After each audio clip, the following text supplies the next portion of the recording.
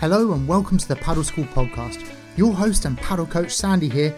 Each episode I will share with you my paddle coaching experience, bringing you top tips, latest news from around the world and interviewing some of the leaders in the industry, and all to help you play your best paddle. So let's not waste any more time, get comfortable and enjoy the episode.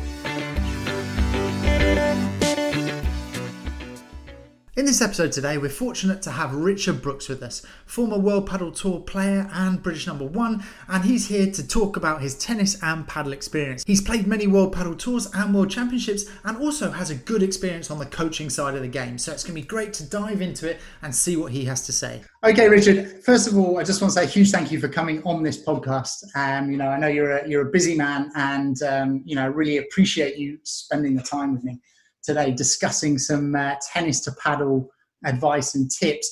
To kick us off, can you start with your kind of background, where you started, firstly maybe with the tennis and then how you got into the paddle from the tennis?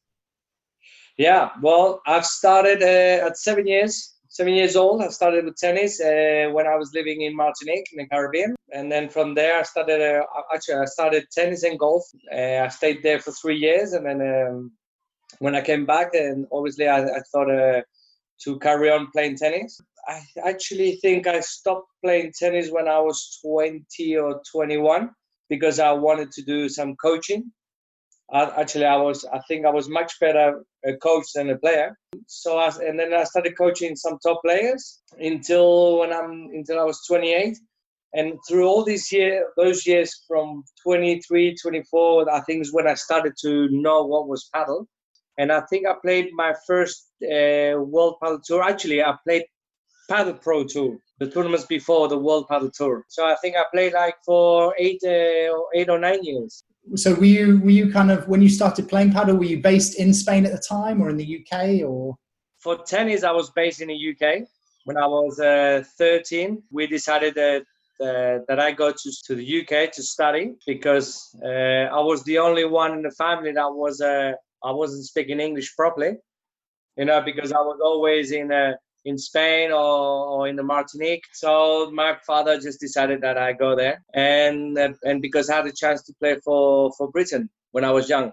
So I stayed from when I was 13 until 18 years old in the UK. And then I did not know what was paddle. I think I played once, but I didn't know what was paddle. And when you were learning paddle, you mentioned there you thought you were a better coach than player, but I remember you in the UK when you were a teenager and you were a very talented and stylish player. And looking at your paddle now, it's also very kind of stylish, like the way you play. Would you say, how was your kind of experience learning paddle from your tennis? Because if I looked at both, I would say you've got a kind of very unique, similar way of playing both. Yeah, I mean, there's a lot of people who say that what they see me playing paddle is what they saw me playing tennis. I have actually the same style. The only difference from both is when I used to be a tennis player, I was still a very immature boy. I was very immature. You get some people that they get mature earlier. And I was the guy that, in my case, I was a little bit later. I wanted to be a tennis player, but I wanted to have fun as well. This was the difference from tennis. And now in paddle, for example, I know what I wanted. In 2 years, I was already playing on the professional tour. And it's an interesting point because, obviously you're saying that basically you were more mature when you started playing paddle. And I kind of feel like in paddle, you need that mindset to be a bit more mature on court. Just the way the game is strategic and the way it's played. So when you started the Pro Padel Tour at that time, how was the kind of process of getting up the rankings? I know you've seen previous now for the World Padel Tour, and I mean, there's a huge number of very, very good players. What was it like, back then when you were kind of just starting on the tour? Now the difference from when I played the Padel Pro Tour, it was much slower. Everybody used to play a little bit more touch. Now they play touch, aggressive. The ball comes a little bit faster. So I think it was a good time for me to start on to play paddle. And do you think it's got faster Is that a kind of, players are physically training harder, or the technology, or the ball and the court surface is faster? What would you say kind of contributes most to that? Well, I think it's a little bit of everything, okay? Because it's not like everybody plays faster in every ball. I mean, what they do is now there's a lot of variation about speed balls. Yeah, sometimes they play fast, they play slow. The structure before was okay. Let's play to the weakness. Which you can still see that, but you see it with just by slow volley, fast volley, playing into the middle. Nowadays, when you get a lob, everybody tries to smash it harder now. Which before was always a bandeja. Always, it was always a lot of bandejas. So it was those kind of changes has made a big change in the sport. And how would you compare? Because obviously you played the features, challengers, and even a couple of the kind of slams. How would you compare the kind of professional circuit in tennis compared to paddle? I know when you probably were playing paddle, the professionalism wasn't as high maybe as it is now. But how would you kind of compare? Firstly, yourself as a player going to those tournaments, but also the kind of atmosphere around the tournament. I can say still tennis is way above paddle. Tennis is still very professional compared to paddle. Paddle is getting there. I mean, obviously they're doing the right things. A little bit slow, obviously, for my thoughts. Because it's been 8-9 years, and I think it can grow a little bit faster around the world or in the countries where where the sport is being played. You can see a big difference. And I suppose, I mean, obviously the prize money is a factor on that, and that kind of has a knock-on effect with the professionalism. And also, you and I, we've played quite a few world championships together as well within paddle.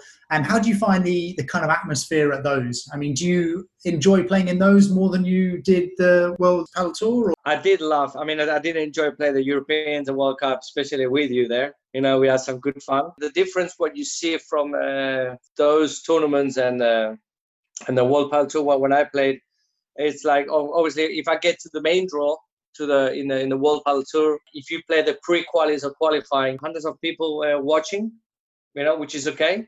But once you get to the main draw, you get between 2,000 to 5,000, depends how big is the arena. And in the World Cup or the European where we played, everything was very nice. It was professional, but wasn't big enough to follow the people to come and watch. Only the center court. And I think at the moment, my kind of personal opinion with World Championships, European Championships is it's great for the sport because all of these countries compete and then they go back to their countries and then they kind of share their experience and they start training. But I think at some point, the World Championships will hopefully reach that level.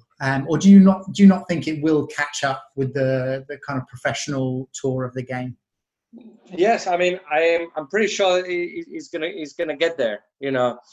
Obviously I thought it was gonna be faster earlier. Yeah, because it's a big boom. If we think about if we compare all the sports together, this is the fast growing sport. Yeah, so it's growing. Everybody's playing, but professionally, it's not growing as fast.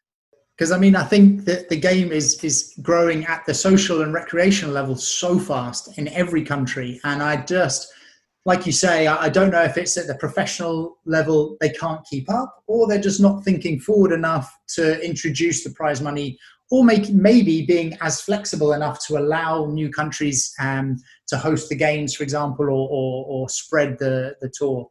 Maybe that could be the issue. Well, you see, for example, in my own opinion, which it's like if we look back on the Wikipedia of when the sports came, like football or other sports, they were fighting to see who has the power, to run the sport, right? And I think we are in that moment. Everybody wants to be the boss of the sport. So there's a lot of fighting, between companies, brands, and everything that they're actually not coming together. So the sport grows higher. They want to be the only one. For example, World Padel Tour. Yeah, straight down. That's my opinion. Like I think if I was part of the of the circuit, I would let other brands come in, and then obviously make it bigger. But they wanna run it themselves, So that's why you see every year, the prize money is increasing. Obviously, they're doing a good job, but it's not good enough, because it's not possible that the number 20 in the world has after World Padel Tour has to go back home and have to give lessons. You're talking about the kind of the different companies trying to get involved. I mean, I've been involved with paddle for kind of 8 years. You've been in even longer, and it seems like the whole time I've been involved, there's been this issue. And I'm sure you're even longer than that. And I'm sure even from the beginning when you started playing, it was the same. Like, the question is how long it takes to resolve this, because at the moment it's like you say, it's stunting the game a little bit. Before we go down that rabbit hole, my next question is whether you're playing the World Padel Tour or you're playing the World Championships. You mentioned that we have played once or twice together. What would you look for in a partner? And I mean specifically for yourself. Like what kind of characteristics do you play well with when you're playing with another player? In my case, for when I'm speaking with all the players that I've been playing with the different kind of variations they have, I think I can play with any kind of player. I mean, I think the most important, the first thing is to understand each other. This is the first thing, because if you don't understand each other, or if you don't get along on the court, this is the first mistake. It doesn't matter how good or what a good smash you have, or you can, we can do some good structure together. But if you're not getting along, this is the first thing. I mean, you can see that in any other World Padel Tour tournaments, when the players are getting angry, you can tell how good they are, what potential they have. But if they're not getting along, so that's the first step. And actually, when you talk about that, you're actually referring almost to the personalities as opposed to the kind of game styles, right? Like, they have to kind of be on the same page with how they approach winning points and losing points and stuff like that. That's right. Yeah, that's right. Just to kind of move on a slightly different topic here. So Richard, obviously you've coached and played both sports, and I'm talking about tennis and paddle, to a good level and successfully. And a question that I face a lot when I'm talking either with parents of kids that play or tennis players themselves is they feel like paddle hurts their tennis. What would you say to players or parents that are kind of saying that? Well, first of all, I mean, obviously I cannot tell them that they're wrong, but they are, because if you see the top tennis players, especially the Spanish players, like I'll give you some examples like Verdasco and Feliciano Lopez. After the tennis training, they go crazy running into the paddle court. They play every day paddle, which I do. I play tennis and paddle every day, and it doesn't affect me to worse. Actually, it helps me. There's a lot of things that you can catch up. Like for example, it makes my volley much better. It gives you. There is a lot of things that helps you out, but it's not going to affect you at all. Sorry, I was going to say, I think you're a good example of that, because you coach tennis, you're playing tennis half the week, you come, then on the paddle court half the week. And then when you come to the World Championships, it's, your level is obviously good in both. So what advice would you give to someone that is playing both sports? Like, when you step onto the paddle court, what do you kind of say, or what are a few things that you think, right, I need to step straight into my paddle game here and not get kind of confused with that rolling topspin or whatever it might be from the tennis court? Well, the first thing is enjoy. This is the first thing. When you enjoy, then you see the things much more clear. When I step into from tennis to paddle, what I put in my mind is like, I'm going to play a little bit more of a touch game. You can see the court a little bit smaller, and you can do a little bit more doing tricky shots, if we can say, compared to the tennis, because tennis, you really have to get behind the ball properly. You have to hit the ball very good, nice and sweet, which in paddle, you have more variation shots. Having watched you play, I'm sure everyone can appreciate the trick shots that you do. What advice would you give to someone that is, from a tennis background, learning paddle? Like, what was, would be one thing that you think that they should focus on, when they're starting the game, and to improve their performance? Obviously enjoying it as well, but looking at performance. Yeah, well, see, the first thing what a tennis player does when it goes into the paddle court, and I've seen many do exactly the same. What I did is they go on court and they are scared to leave the ball pass back, like to get a rebound. The first thing we need to think about is like the glass is our friend. It's actually helping us. You can play with the glass. It's not like it's your enemy. Obviously your opponents are looking to feed the ball into the double glass, but if you learn how to work out with the glass, double glass, side glass, you will see that it's more your friend than your enemy. So I would what I would say is just to do a lot of baskets with the glass. If they cannot get the ball in front of the ball, they can let the ball pass and just play nice and easy. You have more time, and you can just think twice what you want to do with the ball. Kind of moving track slightly now, what's the future of Richard Brooks looking like at the moment? Obviously, you've recently opened a paddle club in Benidorm. What's the name of the club? Paddle Indoor La Cala. La Cala. So that's obviously one to watch out for if you're in Benidorm. But, you're doing some coaching tennis at the moment. You're obviously going to be involved with that club. And I know you do some stuff with Adidas, kind of clinics, exhibitions, things like that, as well as things with the LTA. So what are your kind of plans or goals for the next, let's say, 5 years? See, I didn't want to end up playing professionally paddle, because obviously this is what I enjoy. I enjoy the competition. So my aim is to play. It's some years of World Padel Tour again. Not full time like I did, but I do want to play. I'm also playing veterans ITF. Seniors ITF tennis, which I kind of won a tournament just before the coronavirus. So it gives me pretty much fun, to come back again and play tennis. But obviously, my biggest aim is to run, the club, and obviously just train with the tennis player. That gives me flexibility to do all what I want, just like playing with the World Padel Tour, seniors, exhibitions, to keep going as I'm doing. So, Richard, my last question is, if knowing what you know now, what one thing would you do different when it comes to competing on the tour? And this could be, your tennis competitions or your paddle competitions, even your approach to competition. Is there something that you wish you kind of know now as your mature self for, entering these tournaments?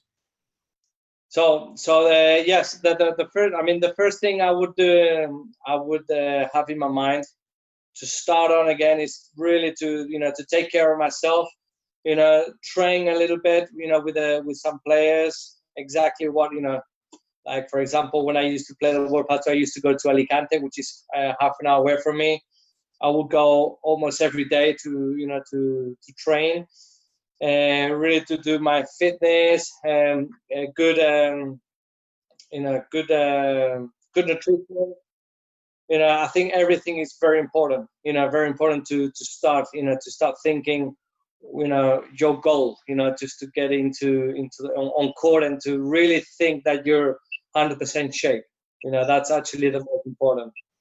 And actually, a kind of question on that is what percentage importance do you think preparation is to the actual tournament? Because obviously, when you go on the match court, you're on the match court, and any preparation you've done has already been done. So now you're focus solely on the match, but how important is that preparation? What you train, everything is going to come on in the match. Because that's what your mind is actually thinking. Especially when you're under pressure. Because it's very easy to play when there's no pressure. But it's much more difficult when you're under pressure. And when you're under pressure is where all this back time, that you've been working on is going to come on that time. So it's how well you can manage those situations. So yes, I mean, it is very important. Good answer. Well, Richard, thank you very much for your time. I mean, it's been an absolute pleasure having you on the podcast, one of our earlier episodes. So, I mean, where can people find out more about you? Social media? Do you have a website for the club? That kind of thing? Just be on my social media, on Richard Brooks. Yeah, Richard Brooks. Yes, that's it. That's all we need. Perfect. Well, Richard, I hope you're training ready for the World Championships, and hopefully we'll partner up this year, and I'll see you on court. Of course, looking forward for that. So great hearing from Richard there about his experience in tennis and then paddle, and also good to hear how he really does believe that playing both sports at the same time isn't a detriment to one or the other. If you like this episode, please don't forget to subscribe, leave us a review, and hopefully you'll join us for the next one.